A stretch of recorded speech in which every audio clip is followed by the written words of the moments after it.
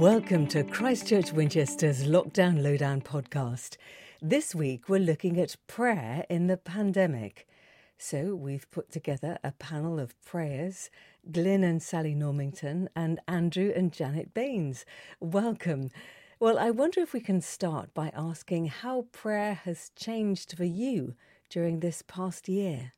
Going back to the early lockdown, the first lockdown, I think for the first time really in my life, I've walked and prayed because we got into this routine of regularly going out for walks first thing in the morning.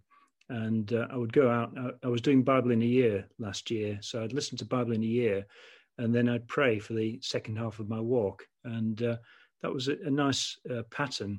But I found that as lockdown and then coronavirus continued, I've spent less time commuting, obviously, and less time doing other things, so I can have a more relaxed, quiet time.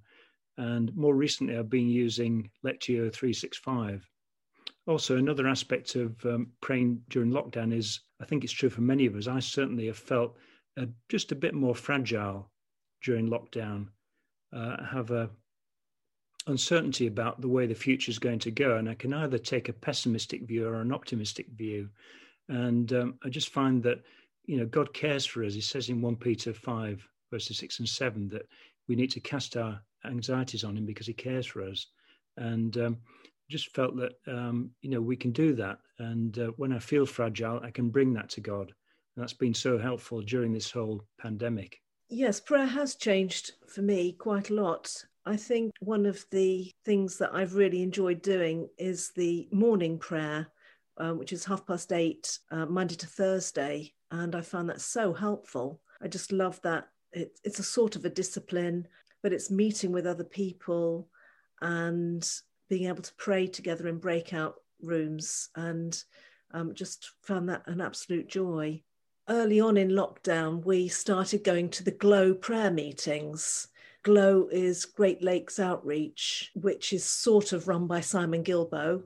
They're every Saturday morning, and we found that we were free then because we had nothing to do. And we joined these international Zoom calls. There were quite a few people on, like 100, and but some of them were from Africa, from Burundi, and there were people there talking about the actual projects that they were running, reaching out to prostitutes or helping families and helping with education and all sorts of different things. But that was such a joy to be able to join in with that once a week. We ripped off the idea from Great Lakes Outreach, and we have a Caris Kids online prayer meeting. It's just so wonderful praying with Africans and hearing them pray because of their approach, their faith. It's just so encouraging. There's more time. And it's a question of, as Glyn said, being more disciplined too, in using the time that we've been given by God to actually spend time with him. And in our last benefice, just before we moved here, we had a daily morning prayer, slightly different from yours. It was more reading a passage and then discussing it, and then a period of prayer after it. And that has started the discipline. And it's been the most enormous resource to us, because when one of our children developed COVID and her entire family, all 4 children had it, we had this backup. There were other people who we met 4 times a week and in the morning prayer who would pray with us and for our family. And that has been the most enormous resource.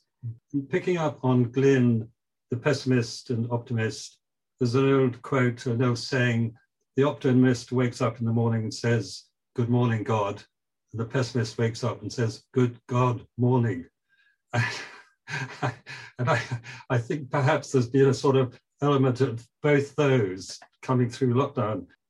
Christians are human, aren't we? And we have, from time to time, felt very low about this lockdown and where we're going. So that's something that we've had to make sure we don't go into prayer lockdown, because prayer lockdown would be, in a sense, the devil taking advantage of, where we are.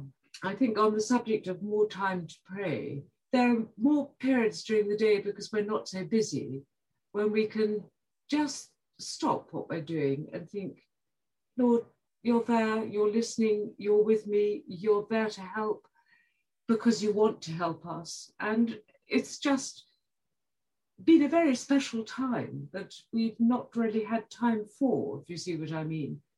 The start of our day now is quite different, much more disciplined. We leap out of bed, we say, "Good morning, God," and we get straight onto Bible in a Year, Glyn, which you do. One thing that I have asked myself many times is, where is God in this pandemic?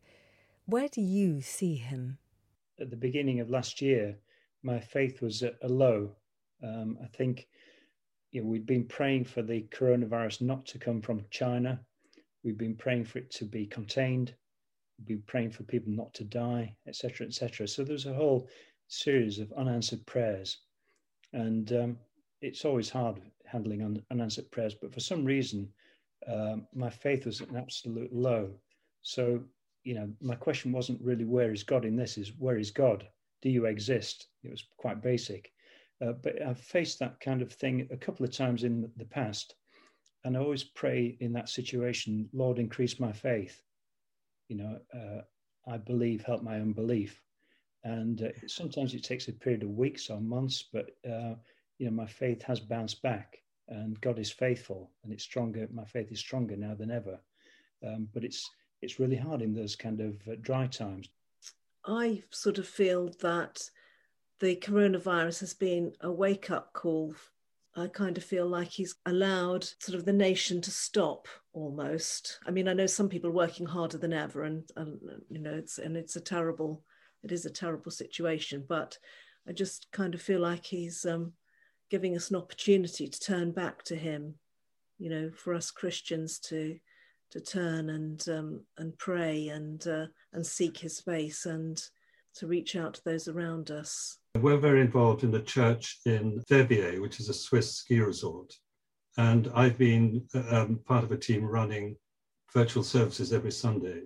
And what we started 7 or 8 weeks ago is a Tuesday evening Zoom on the theme of where is God in ... And the very first one we had was COVID-19, and it went on poverty, armed conflict, bereavement, prison, forgiveness. Well, of course, God is in charge of everything. God is blessing us and holding us up and encouraging us to keep our faith strong and to pray and to work as a team, if we're lucky enough, if I could put it like that, to be a couple as opposed to on our own, which would be very different. And to encourage each other. Well, what I feel that I've had a greater awareness and understanding of during this whole lockdown has been that God is in control. I've never had such an awareness of this before, and it's influenced a lot of what I thought and what I've done and what I've prayed for. Because if you really trust that God is in control, however dire circumstances seem to be, with prayer, with help, with other people's prayer as well, he will sort this out in the way he wants it to go, if that makes sense. And I think that I've been just made to think a great deal more than I ever have before. As Andrew said, when you're busy and you rush around and you're doing things, I have a greater awareness of God's constant presence with me and with the world. And however he uses this time to bring people to him, to bring the message from perhaps may be able to use us through Zoom things, he's got a plan. I also wonder if any of you have adopted a new rhythm of prayer over this time. For me, the rhythm of prayer is kind of in different contexts, like morning prayer is in a group of maybe, 3, 4, 5 people, that kind of thing. So there are certain kinds of things you would pray with that group. And then there are my personal prayers and things I pray to God, for family, friends, other issues, but things that I can express to God in a way, personally, as it were. And then praying with Sally at lunchtime is special because we can pray about things that concern us both. And it's that kind of rhythm of different types of prayer, different people. I've always been deeply kind of moved and impressed by and challenged by Paul's encouragement to pray at all times, unceasing, I think it is. And in other words, prayer is not just, a moment or maybe quite a long moment when we're praying, but our whole life should be a prayer. One leads to the other. And that, to me, is a rhythm which I would love to get more and more into. And I think lockdown has actually helped that. Every time I get a WhatsApp message, I open it up and I bring it to the Lord, and I ask, for God to intervene. And when I watch the news, I'm bringing that to the Lord and asking him to intervene in all the different situations that are brought to us from the television.